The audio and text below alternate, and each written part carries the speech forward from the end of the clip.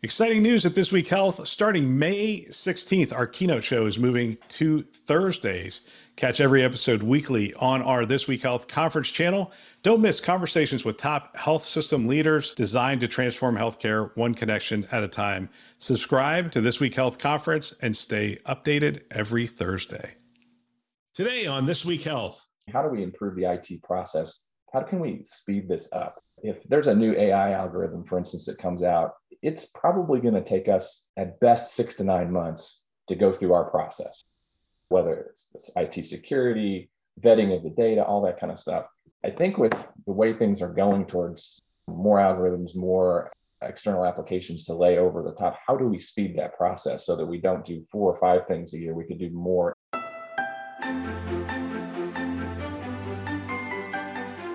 Thanks for joining us on This Week Health Keynote. My name is Bill Russell. I'm a former CIO for a 16-hospital system and creator of This Week Health, a channel dedicated to keeping health IT staff current and engaged. Special thanks to our keynote show sponsors, Sirius Healthcare, VMware, Transcarent, Press Ganey, Sempris, and Veritas for choosing to invest in our mission to develop the next generation of health leaders. All right, today we have a special episode of Keynote. We have 2 CMIOs I'm excited to talk about. We have Brett Oliver, CMIO for Baptist Health in Kentucky, and we have Jake Lancaster, CMIO for Baptist Memorial Healthcare in Tennessee, 2 different organizations. Jake recently moved into or has accepted the role as CMO, Chief Medical Officer for the Baptist Medical Group, and I'm excited to have this conversation. Gentlemen, welcome to the show. Glad to be here. Yeah, thanks for having us. I appreciate you guys coming on. You've been a part of launching the IT Town Hall show, which is our new podcast on This Week Health. Have you done an interview yet where there's 2 people, or have you only done one-on-ones? I've just done one-on-ones. Yeah, it's just one-on-one for me, but I have 2 other podcast series that I host, and we've done multiple guests before. Yeah, it's a little different dynamic doing 2 or even 3. One of the things I tell people when they come on is the more people that they're on, the more you just want to focus on your greatest hits. Like, what's the one thing you want to get out? Because if you put 4 people on for a 45-minute podcast, you're only going to get to talk for 10 minutes. So it just reduces the amount of time you talk. I want to optimize the amount of time that you guys are talking. So what's it like being a host for IT Town Hall? Jake, we'll start with you. I'm curious. You have some background in doing this. So what's it been like? Yeah, so I guess I've done podcast hosting ever since I was in Clinical Informatics Fellowship. We started one just to kind of tell people about the fellowship itself. And it was interesting, finding guests, bringing them on. I would say that's the hardest part to me is reaching out and bringing the guests on. But then once you're in there, I guess I've been doing it for 2 or 3 years now. It feels natural, it feels like a conversation. And it's pretty exciting to be able to create something and push it out there. Yeah. And that's one of the things I tell people when they come on the show. It's like, I want it to feel like we're sitting at Starbucks having a conversation, and we just happen to turn on the recorder and we're letting people to just drop in. Because that's one of the things that happens for you guys in your role is you have some great conversations throughout the day. It would be interesting, like in a football game, to mic you guys up through the day and just pull out clips of really cool conversations that you have. We'll figure out how to do that in the future. I don't know if that'll cut it. Brett, what about you? What's it like hosting the show? I like the mic'd up idea, by the way. I didn't have any experience before this, so it's been a little bit of nerves of getting started and just getting to that point where it is just a conversation. I think really once we get past the first question, then it's really becoming more just a conversation. In fact, I think you've talked about it before, Bill, when a lot of times before we start rolling, I'm catching up with this friend or colleague of mine, and I'm like, hold on, we need to stop. This is exactly what I want to get on camera.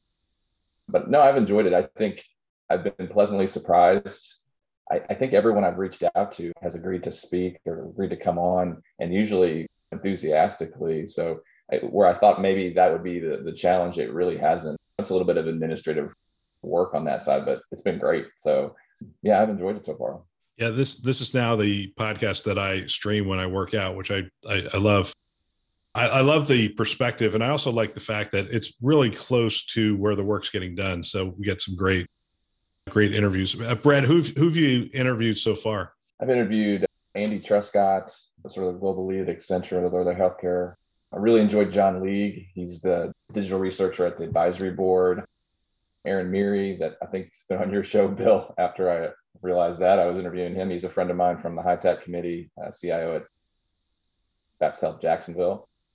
Michael Adcock, I really liked Michael. Michael I met on the HITAC committee. He works right now on the payer side of things. I knew him first on the remote patient monitoring side with University of Mississippi's telehealth program. But one of the things I took away from Michael that really hit home was the payer typically, from Jake and my perspective, tends to be kind of the enemy, somebody we're working against, we got to pull things from. And while that still may be true in some instances, I also recognized if somebody's paying for it, Michael's going to have the data. And if we can foster that relationship, there's probably a more complete data set with that. I had Coleman Smith. Coleman is kind of a legislative regulation guru that we've had a relationship with at our organization for a number of years. So that was fun going through some of HITAC, TEFCA, ADT requirements with him. He can make that the driest stuff interesting there. And then Michael Erickson, who is our CISO, and understanding. Again, a lot of times what I find is this triggers things where I'm weaker and don't have a great understanding to go dig a little bit further and understand how that could make my job a little bit better. Yeah, it is interesting in preparing the questions. You do have to have a base level of understanding of the topic. And sometimes I've asked you guys, people like yourselves who are doctors, to do certain interviews for me, because I sit there and go, you want to talk about what new device that's doing what in oncology? And I'm like, I am not the guy to do this interview. I mean, I just don't have the training. But that's very rare. A lot of times you can pick up just enough to ask the questions, and you're in the same boat as somebody who's listening to the show. It's the first time they're really coming in contact with some of this information. Jake, how about you? Who have you interviewed so far? Done several. Won't go through all of them, but I really tried to find current or former fellows that had worked on some interesting projects that they wanted to showcase. So these are clinical informatics fellows, so physicians that are doing current training in informatics. Some of the ones that were really interesting, talking Mark Zhang, at Brigham Women's, who is over their kind of digital innovation hub. He's doing some great work, always very smart guy, very knowledgeable about how to do innovation at an organization like that and make it sustainable. So I thought that was very interesting. Priya Ramaswamy, she is doing some really interesting work on a topic that I did not know nearly enough about, which is sustainability informatics, which she's using clinical decision support to decrease greenhouse gas emissions from. So a lot of these OR gases are worse greenhouse gases than CO2. And so she has an algorithm that they use and have spread through all the UC hospitals in California to decrease those gases, which also saves on cost too, but it also is helping with global warming. So that was a new area for me and something that not really heard talk about, which was fascinating. And then we had several talking about virtual health. So the virtualist, which is a new role, or it seems to be, is really becoming popular over the last couple of years with physicians that just do virtual care. And then remote patient monitoring also has gotten obviously really big over the last couple of years of the pandemic. And then I had Tom Barnett on from my organization. He's our CIO. And so we just talked about several of the initiatives that we're working through as an organization. When I was CIO, I had this concept and I started doing this. I learned a ton of things in the interview. What have you found that, I don't know, maybe is a little surprising as being a host? Are you learning things as you're doing these interviews? I would assume you are, because I learn a ton every time I do one. Absolutely. I usually take notes. And so it's kind of that combination. I'm trying to do a good job hosting, but at the same time, taking notes of something I need to go back and read about or learn more of, for sure. Yeah, it's hard.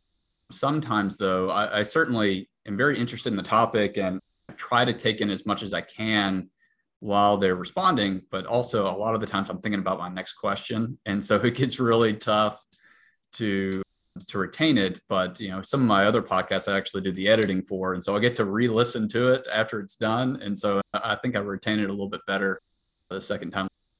Most of my shows I will listen to at least twice. I'll do the actual interview, but I have that same problem in that I'm thinking about what's next. And sometimes I'm not a good listener, but as I've done this for a bunch of years, I'm 5 years into this now, I can almost do it with a blank page, and it makes me a better listener. And I think it makes me a better interviewer because I can bounce off of some of the things that they're asking. But I've been doing this for 5 years now. So I think this is, I guess we can call it my profession now. Yeah, no, it certainly seems to make the conversation flow better if instead of having your pre-written questions, you actually ask questions based on what they just responded to. And so it kind of flows naturally like a conversation. I had probably early on where I was just writing out every single question word for word and only going based on those. It's definitely less conversational and a little more formal. Let's transition to your day jobs. One of the things we try to do with the show is give you guys as much support as possible. I mean, it's essentially you reaching out to somebody, setting up a time, getting on a Zoom call, recording it, and then you just give it to us and we produce the whole thing. We try to make it as not cumbersome as possible, but you guys do have real full-time jobs. CMIO for 2 health systems, one in Kentucky, one in Tennessee. There's a lot going on. Jake, we'll start with you. What's top of mind right now for CMIOs in healthcare? It's always been the case, but maybe more so over the pandemic years with burnout rising and staffing shortages. So how can we reduce the administrative burden on our physicians and providers, and working a lot more with the nursing staff as well to try to decrease some of their burden. So we've done all the classic things like decrease alerts. So we made a lot of progress early on. We had a million alerts a month across our system, and we've brought that down to just slightly under 100,000, which is a huge improvement. Most of those were going to nursing staff and had never been looked at, and so we got a group and we're able to take that down. But nurses are still spending way too much time in the chart, and so helping with that group to really redesign some of that workflow. And then for physicians over the last couple of years, it's been with more patients moving and getting more comfortable with the patient portals, just that volume of messages that are coming in. There's been a lot of articles written about it, but we are trying to really stand up and have a stronger process in place so that we can have the ancillary staff, the pools, respond to those messages without having to involve the physician because they're just getting overwhelmed. Could I ask something on that? On the alerts that you decreased from the million to 100,000, did you find that a lot of them were just superfluous, duplicative messages, or did you have to, as part of that group, did you have your risk safety approval person there to say, listen, there's only so many things we can look at. I know this is important, but is it as important as this? How did it, I'm just curious, what was the dynamic in those meetings? So it's amazing how great I think our culture has evolved on this over the last couple of years. We now have our chief risk officer saying, we don't need to add another alert. All those alerts get overridden anyways. And so it's worthless to put it out there. We're going to fix this a different way. And so once we had that switch, it's gotten so easy. All you have to do is show them the data about the override rates, how often they're firing. You show them that they're not being acted on and there's a better way to do this. And some of them we've had to leave in place, but a lot of them, most of them, we've been able to at least tweak. So working with our analysts on ways that we can just make it fire for the right person. It doesn't have to fire for everybody, and moving them to a different, maybe location in the chart, reducing the numbers that pop up right when you go into the chart. We had a lot of great success early on. We've sustained a lot of that success. And yeah, I'm most proud of that kind of culture change within our risk and quality group. That's fantastic. We've been doing something similar with our in-basket, and does this message need to go to the physician and doesn't need to go to anybody, quite frankly. And it's nice to start seeing that as well from our end, to have someone agree that this could go to a folder that auto deletes after 30 days. So someone could see it if they want to, but they don't have to. They don't have to sign off on it. So thanks for letting me interject there. No, please. I mean, we have three hosts on the show. You guys might as well just start asking each other questions, especially if you can learn from each other. I'm sure others could learn. The part of that question I didn't hear the answer to was, were a lot of those alerts duplicative, or was it just too many? I wouldn't say, well, some of them fired and then would get dismissed and they would fire again. So we had to add some lockout periods that were not there. But most of them are just individual alerts. They don't overlap in any way, but there was maybe better ways that we had now to deal with the issue that they were trying to solve to begin with. Some of them were just out of the box alerts that came with the system and were not even based on science anymore. And so we could just turn those off once we got, some sign off from our clinical teams, and it was great. How many years past go live are you on your system? I was not here when we went live, but I think it was sometime 2012, 2013. All right. So you've been optimizing for quite some time to get to this point. Fantastic. Brett, what's top of mind for you? As far as for CMIOs, I think it really depends on your organization. Like, we're going to head down to Jacksonville and give Aaron a little help at their Epic transition. Their go live at the end of July. So you've got some organizations that, I mean, obviously it's not the only thing, but they're still transitioning over to a system-wide EMR. They're changing EMR. We're not quite as mature as Jake. We've been live for 6 years now on our sort of system-wide EHR Epic. But I think there's been a lot of emphasis on what Jake talked about in terms of burnout and provider efficiency in nursing. I think nursing has been an area that, at least for us, has been neglected until recently, to really look at their workflows and what can we do. We've got an Epic mastery team that goes to our physicians and helps just ongoing year after year, help them become more efficient with new applications and things. We don't have that for nurses. And granted, it's a much broader group and requires more resources, but we're trying to address that. We've had a lot of legislative things in the last 12 to 15 months, right? Information blocking.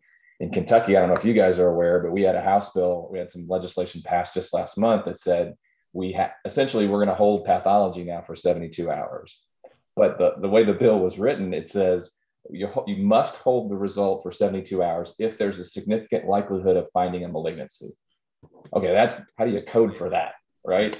And so from a radiology test, if it's a PET scan, follow up some chemotherapy, probably. If it's an X-ray of your hand, no. And so to go through all those different procedure codes and group them has been a challenge. So a lot of work on things like that. And then I think for us, it's also, and it's probably common across, but looking, how do we improve the IT process? How can we speed this up? If there's a new AI algorithm, for instance, that comes out, it's probably going to take us at best 6 to 9 months to go through our process, whether it's this IT security, vetting of the data, all that kind of stuff. I think with the way things are going towards more algorithms, more external applications to lay over the top, how do we speed that process so that we don't do 4 or 5 things a year? We can do more if operationally we can support it. So that's something that I've been really thinking about. I think, but probably top of mind right now for us is labor cost and efficiencies. That's really going to eat into resources available to do the things I just mentioned. All right, we'll get back to our show in just a minute.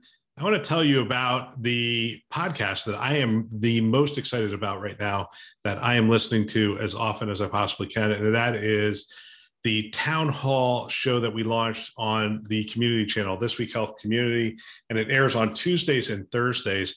What I've done is I have essentially recruited these great hosts who are coming in and they're tapping people in their networks and having conversations with them about the things that are frontline kind of stuff. So it's technical deep dives, it's hot button issues, it's tactical challenges, it's all the stuff that is happening right there where you live on a daily basis. We have some great hosts on this show. We have Charles Boise, who's a data scientist, Craig Richardville, Lee Milligan, Reed Steffen, who are all CIOs. We have Jake Lancaster, Brett Oliver, who are CMIOs. We have Mark Weissman, who is a former CMIO and host of the CMIO podcast, and now a CIO at Tidal Health. And we also have the incomparable Sue Shade, who is fantastic. And I'm really excited about the fact that she's tapping into her network and having some great conversations as well. I'd love for you to tune into these episodes. I am learning a ton myself. You can subscribe on our community channel, This Week Health Community. You can do that on iTunes, on Spotify, on Google, on Stitcher. you name it, we're out there, and you can subscribe there and start having a listen yourself. All right, let's get back to our show. I was at a conference and there was 3 CFOs on the panel, and somebody asked a very long question about essentially what's top of mind, that kind of stuff. And they had like 3 parts to the thing. And one of the CFOs, half joking, half serious, said, okay, all I heard was blah, blah, blah, nurse shortage, blah, blah, blah, traveling nurses, blah, blah, blah, wage inflation. That's all I heard. And he was half joking, half serious. He's just like, you don't realize how acute this issue is and how much we're thinking about it. And I assume that's been dumped somewhat on the CMIO's plate to say, hey, look, burnout's a part of that. Job satisfaction is part of that. EMR usage is part of that. Reducing alerts is part of that. I mean, the satisfaction amongst nurses, we're seeing some strikes start to hit across the country in various places. So it's starting to bubble up to the thing. Is that being dropped? I mean, not solely on the CMIO, but is that being dropped on your plate as something you need to deal with? For me, not so much so. I think I've injected myself and our team more than it's been dropped on us per se. It's hard. You've got traveling nurses that it's not their organization, and it's just human nature to maybe not be as engaged or invested into what happens. And so learning the EHR, learning those workflows, learning about the warnings, how to set them up efficiently. I'm not going to be here in a month probably, so why would I want to, set all that up? I think that kind of thing that drops the training and support team runs up through me. So I think we've seen that. I don't know, Jake, have they dropped that on you? It's certainly a shared responsibility, and something that I work with a large group as a part of. So we have our efficiency engineers follow some of our nurses around and find where they're spending their time. And I was part of that project. It's still ongoing. We haven't solved it yet, unfortunately. And a large part of what they're doing is spent in the EHR. And so I also worked with our nursing informatics leaders that are driving the work, and to reduce those alerts, remove flow sheet rows that they don't really need to document on, just helping them and thinking of ways that they can reduce it. But they're driving the work. I'm just kind of helping and advising or offering suggestions as I see fit. But we have this nursing redesign task force that is looking at alternative models of care. So, maybe having a pharmacy tech or a pharmacist do more of delivering the medications. What can we do with automation? What can we do with expanding, the role of our patient care techs and such? So which are all these other positions that I just mentioned are also in short supply. So it's hard, but I am involved in that work. It's certainly not, I wouldn't say it's dropped on me, but I'm part of the team that's looking for solutions. From a documentation standpoint, I've seen Dale Sanders talk a lot about this. How much of it is, I'm not going to use the right word here. I was going to say superfluous, and that would probably be the wrong word. But how much of it is driven by regulatory that isn't necessarily necessary for clinical outcomes or to drive clinical outcomes? It's more just for regulatory compliance and measurement and potentially some payment, that kind of stuff. How much of the documentation do you think still falls into that category? So are you talking about for physicians, for nurses, for who? Well, we were talking about nurses. I was more talking in general. So, I mean, is it different for both groups? Well, there's a lot of overlap, but so we've been, I think, along with everybody, trying to reduce documentation across the system. We started with physicians with the new E&M coding changes that occurred last year on the ambulatory side, which essentially reduced what was required for billing for these services. And there's been a study that was done a year later looking at this, and there's been no changes in the length of documentation. I personally, led an effort to do this at our organization. The only way that I really got traction was meeting one-on-one with individual physicians and adjusting their templates themselves, myself. It's because everybody has their own. And so a lot of, I guess, different themes came up out of that. So some were happy to reduce documentation. It didn't reduce any time spent in the chart. All we were able to do is reduce what was automatically generated within our EMR. And so it was hard to convince them that this was necessarily something that was going to save them time when it's just auto-generated. It dumps in there and they spend the same amount of time creating their actual impression and plan. Inpatient side, it's a little bit different. Those have not changed yet. I think they're going to change in January of next year, potentially. But I imagine it's going to be the same thing where it's a lot of what's in there was initially built for, billing and payment. A lot of it is quality. A lot of it is regulatory that we have to put in there. And that's kind of where the highest amount of time comes in, I think, is with some of the quality documentation. The total length is a lot of it's driven by just our templates that we started out with to meet some of these billing requirements that aren't necessarily relevant anymore, at least for the outpatient side. And just a lot of old habits die hard, and it's hard to get them to switch. On the nursing side, yes, I would say a lot of what we're seeing was initially put there by maybe legal or risk or quality, trying to capture something because, if you need to capture, certain quality metrics on every patient you admit, you're going to add that to the nurse screening questionnaire, and that just keeps getting longer and longer. I would say a lot of that maybe come from Joint Commission type work that comes out. I know every time we have a survey, we have to add another flow sheet road to nursing intake, it seems, or some other component that they're being added to. And so it's a combination of both regulatory, billing, and very, very little of it, unfortunately, is telling the narrative of what is actually going on with the patient that supports the clinical care, I would say. It's interesting. Brett, would you add anything to that, or? I would just maybe add a little bit that I also have colleagues that these are some that I think we can help, that Jake and I and our teams can help, because they're not very efficient in the EHR. And so what do? Every note is a mini chart. Yeah. I'm going to bring in everything. So next time I see the patient, I got this mini chart in my last note, mini, and it's 12 pages long. But, and then there's that, as Jake said, the 2 sentences that I really want to read to see what happened to that patient. Those are the most recalcitrant, difficult people to get to change, because I remember before the EHR, I would get a 10 or 15 page letter in the mail from them on their consult note. That's just the way they practice. Everything from they had strep throat when they were 18 to it's those are the toughest ones there. And I would agree with him that everybody's quality metric just is that one. It's just that one little thing, Bill. I just want you to check this box that says you counseled them on smoking or whatever it might be. But everybody's box and everybody's little nugget ends up this humongous pile on a nurse. And when they request that, one of the things that I'm trying to do is when one of those quality items or metrics are presented, number one, is there something we can automatically do? Can we pull this from a different area? That's probably the most important thing. But then just from a cultural shift to say, okay, here's the 67, literally 67 things that this person already has to do on admission of this patient. You're going to be 68. Are you okay with that? Or is there something we can take off this list? Because we've got to shift that. It's the path of least resistance. Whether it's a medication warning that we were talking about or a quality metric, put it in the EHR, force them to do it. That's easy on the operational people, right? Just make it happen. I think that it's more challenging to say, is there another way that you can get that? Do we need to add an FTE that's going to ask these questions or counsel the patients, whatever it might be? But yeah, it's an issue. I was excited when those new E&M changes came out, and then kind of reality hit after a few months, like this isn't going anywhere, unfortunately.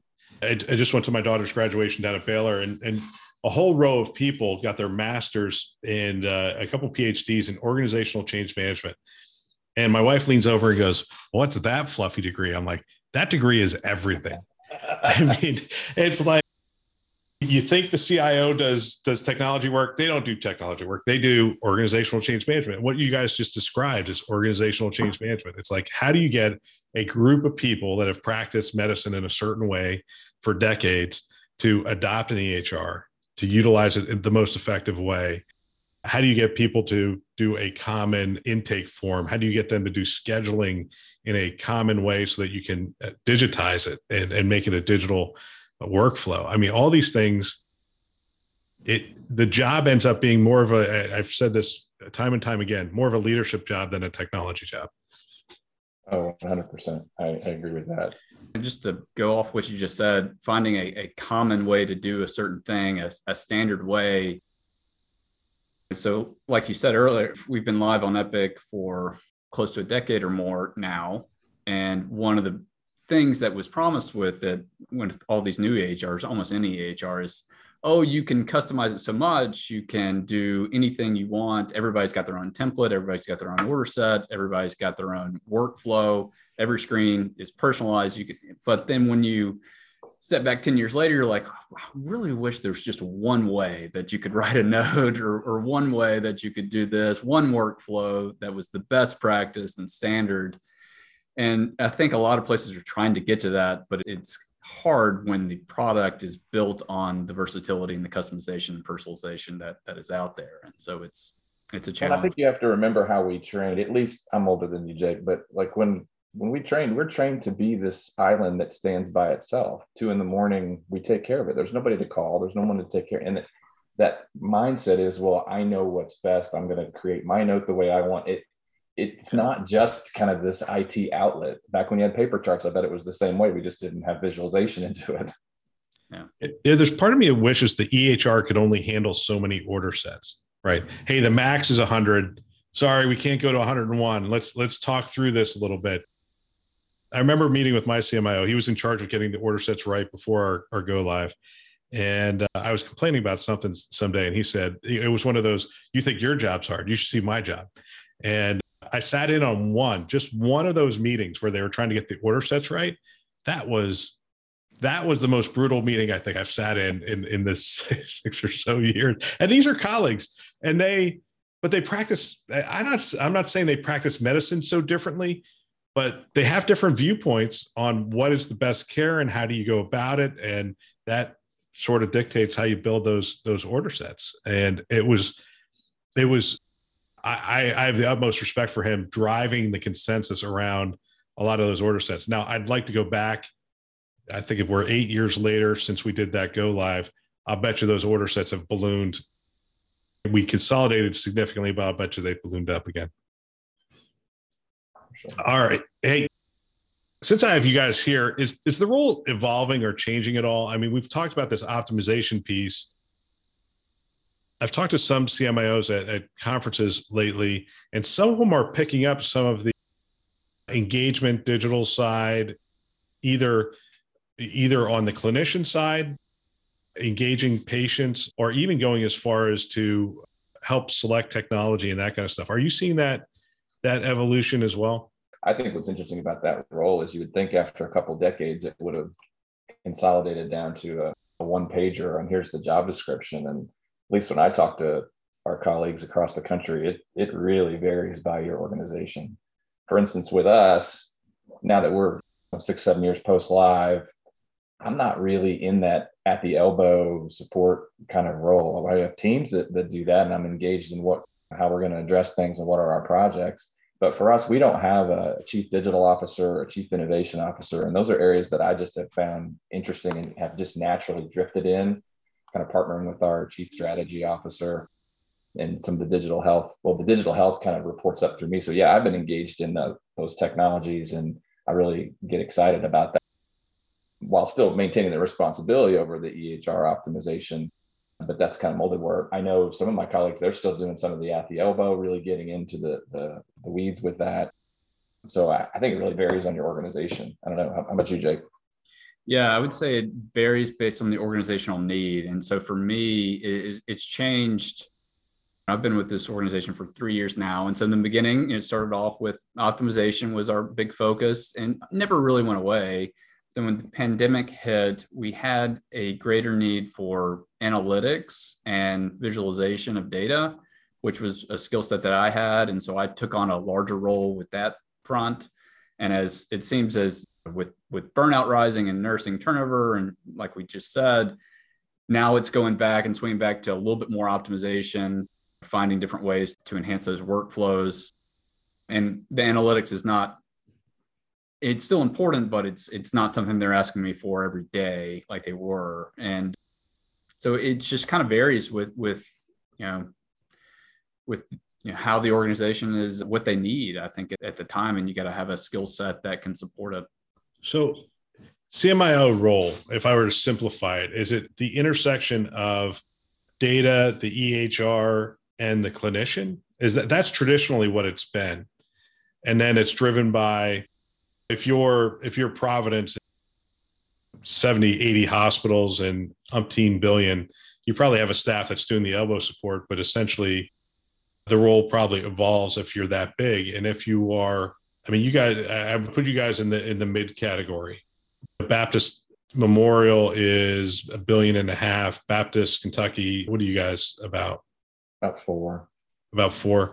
Yeah, and even that's in the mid category now. You see Atrium and Advocate coming together. That's going to be 16 billion. And the top 25, I think, are 8 billion or more in terms of net patient revenue. So that's sort of that mid category. So you guys are really describing what the CMIO role looks like. It's one of those that is driven by need and maturity of the organization. I would guess. It's Brad, I'm curious, during the pandemic, did your role change pretty dramatically for a period of time? Yes, I think I was definitely more in the weeds than I am now in terms of how things, because you were rolling things out so quickly. You couldn't count on the team to go through your normal processes and sleep at night knowing these things have been looked at. You were jumping in and saying, I'll pilot it. Let's go. Turn it on. Let's try it. I'll do it. Let's go. So yeah, absolutely. Well, let me ask you both. I'm going to give you both opportunity for two things. One is I want to hear what you're most proud of that your team has accomplished, something that people who are listening to this might hear and go, that's interesting. I'd love to be able to do that.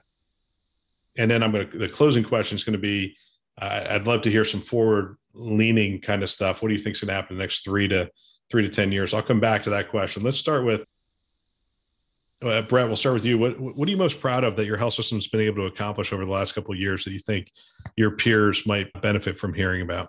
Well, it may be more esoteric. My answer may be more esoteric than providing a direct benefit. I mean, I'm certainly proud of some of the discrete things we were doing. I was just sitting in on a lung cancer screening meeting this morning where we talked about, even during the pandemic, we increased our lung cancer screening rates. Now in Kentucky, we've got a lot of work to do there, but we're fourth in the nation in lung cancer screening rates, and that increased during the pandemic.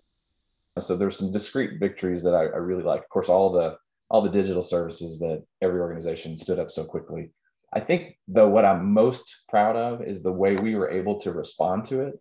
If you had laid this out in a word problem and said, here's what's going to happen, and what do you think the chances are you standing these things up in 3 days, 6 days, 5 days, and successful? Not a chance. Are you kidding me? Just the legal review alone is going to take 6 weeks, and then we're going to have to. Not at all. To see the laser focus and that cultural response to the patient needs, I think that's what I was most proud of. So it's not. It may not be the sexiest answer in terms of a follow up. Oh, I can do that on my own, but that was really neat to see. And then the question becomes, how do you maintain that? You can't be quite that laser focused. You've got more to do. But I think as an organization, we oftentimes sit back and say, you know what, we're doing too much. Maybe we should do less and do it better and do it faster and more efficiently. That was going to be my follow-on. You anticipated my follow-on question, which is, how have you been able to maintain that? The sense of urgency is never going to be as high as it was during the pandemic. The focus is probably never going to be we dropped everything and said, boom, this is what we're going to do. And again, that's never going to be as great. But is there an appetite within your health system to identify a few areas and keep that sense of urgency and that focus? I think it's something that we have to continually bring up and bring forward. The analogy I would give is, on primary care, everybody wants us to do something with the patient in the office. There's 100 different quality metrics, all this kind of stuff. Where we've had the most success is when we said, we're going to do 5. And we'd have a group come together and pick the 5. But if you're 6, it's not going to be the top priority. If you're 7, and those are hard conversations to have, because 6, 7, 10, they're not bad things. They're still really important to patient care, but you can only do so much. And so let's address those 5. A year later, look at that. We're killing it. That's fantastic. Let's go to another 5 and kind of moving forward, but reminding people that their ideas, their priorities aren't bad. They're just, we have to prioritize. IT, I think, gets that better than almost any department, because we're the limiting resource for a lot of these projects. And I get tired of answering my colleagues, like, well, IT said no about this. IT did not say no. That's not in our job description. We don't say no. We might have been the ones that told you no because there was no money or there was no, project bandwidth, but we're there to support everybody else. So I think it has to come from senior leadership to to keep that focus. And these are going to be the priorities. At least that's how it's worked best, like in our medical group, for instance, with those quality metrics. Jake, what are you most proud of? Do you think your peers might benefit from? Yeah, we've talked about it already, but the focus on the reduction in burden over the last couple of years, and really it's the mindset shift from some of our senior leaders within the organization, where they're now talking about how to reduce this administrative burden, for our nurses and our physicians. Weekly meetings that in prior years probably just would never really bubbled to the surface for them. I mean, physician burnout, nursing burnout has always been talked about, but not the hyper intense focus that it seems to have now, where it's a priority for the organization. It should have been in the past, but it's just a hyper intense focus now. And so that reduction in alerts that I described before is one piece of something that I'm really proud that we've been able to do as an organization over the past couple of years. And really looking forward to continuing that work over the next couple of years. It's only really beginning, and we got a lot more work to do. And I'm just happy that our organization is supporting that effort and wanting us to assign a dollar figure to that administrative burden reduction. That is something that we're reporting out at some of our cost reduction meetings is, we reduced this amount of burden. It saved this nurse 1-2 minutes. What is that in actual real dollars? And so it's been good to have those conversations and realize that, yes, this amount of time that we're putting on the providers and clinicians is costing us money, and it's the right thing to do. All right. Quick exit question. What are you looking at that you think is going to impact healthcare next 3 years? And what's maybe a little bit more forward leaning 10 years out that you're saying we're keeping an eye on these things? So 3 years, I still think it's going to be staffing shortages. I don't think we're getting out of that in the next year. And so what can we do as a system in healthcare to reduce those shortages or make them less acute through automation, through workflow process improvements? I think is going to still be the main focus over the next 3 years that we can have the most impact. And 3-10-year cycle, we're still going to see a lot more stuff move out of the hospital into the outpatient setting. And how can technology continue, which it's already doing, remote patient monitoring, hospital at home? How can we augment and take care of patients where they really want to be taken care of outside of the hospital? Yeah, that's fantastic. Brett, you get the last word. 3 and 10 years. Yeah, I would agree with what Jake had said. I think we'll see a better use of data. We've been so focused on the exchange of data that the quality of that exchange, I think, has been neglected. And so putting insights into workflows, easier access to clinical trials, things like that I think better use of the data will happen over the next few years. I think we'll see a continued expanded use of voice, which will help some of the things that Jake was talking about in terms of burnout and efficiencies. I think it's interesting that I'm not supposed to text and drive. Usually the CEO is not taking minutes of a meeting because they're distracted, that multitasking doesn't work. Yet Jake and I are supposed to sit in front of a patient, listen to the dialogue, start creating a differential diagnosis, a treatment plan, and at the same time, let me get my quality metrics down and create a note. So I think the more we can use voice, the more cognitive burden decrease that we'll see. And I agree with Jake, a continued emphasis outside of our walls, whether that be remote patient monitoring, self-care modules that a patient can assign themselves. They don't need me to do that for med adherence and things along those lines, and just care from home, whether it's delivery of medications by drones, whatever. That patient experience, that's the one thing that the pandemic has done in a positive direction to kick us in the seat of the pants, is raising that patient expectation of the experience. How we got away with, being on hold for 30 minutes to schedule an appointment with your primary care provider when you can schedule anything else online. I don't know, but we don't anymore. That floor is raised, and I think we'll continue to see that patient experience blossom. Yeah, I've been talking to some people about voice, and I think we think it's on a linear curve, getting better. Some of the new AI technologies that they are working with, I think we're going to see an exponential curve on that. It's really interesting what they're doing with video. It's really interesting what they're doing with audio. And I hope we will see some of that come to fruition in the next 2 to 3 years. So you guys don't have to type a note while you're listening. to the patient. That would be fantastic. Gentlemen, I want to thank you. I want to thank you for your participation in Town Hall. I also want to thank you for your time today and sharing your experience. I look forward to seeing you guys in person someday. Yeah, that would be good. What a great discussion. If you know someone that might benefit from a channel like this, from these kinds of discussions, go ahead and forward them a note. I know if I were a CIO today, I would have every one of my team members listening to a show like this one. It's conference level value every week. They can subscribe on our website, thisweekhealth.com, or wherever you listen to podcasts, Apple, Google, Overcast, everywhere. Go ahead, subscribe today. Send a note to someone and have them subscribe as well. We want to thank our keynote sponsors who are investing in our mission to develop the next generation of health leaders. Those are Sirius Healthcare, VMware, Transcarent, Press Ganey, Sempris, and Veritas. Thanks for listening. That's all for now.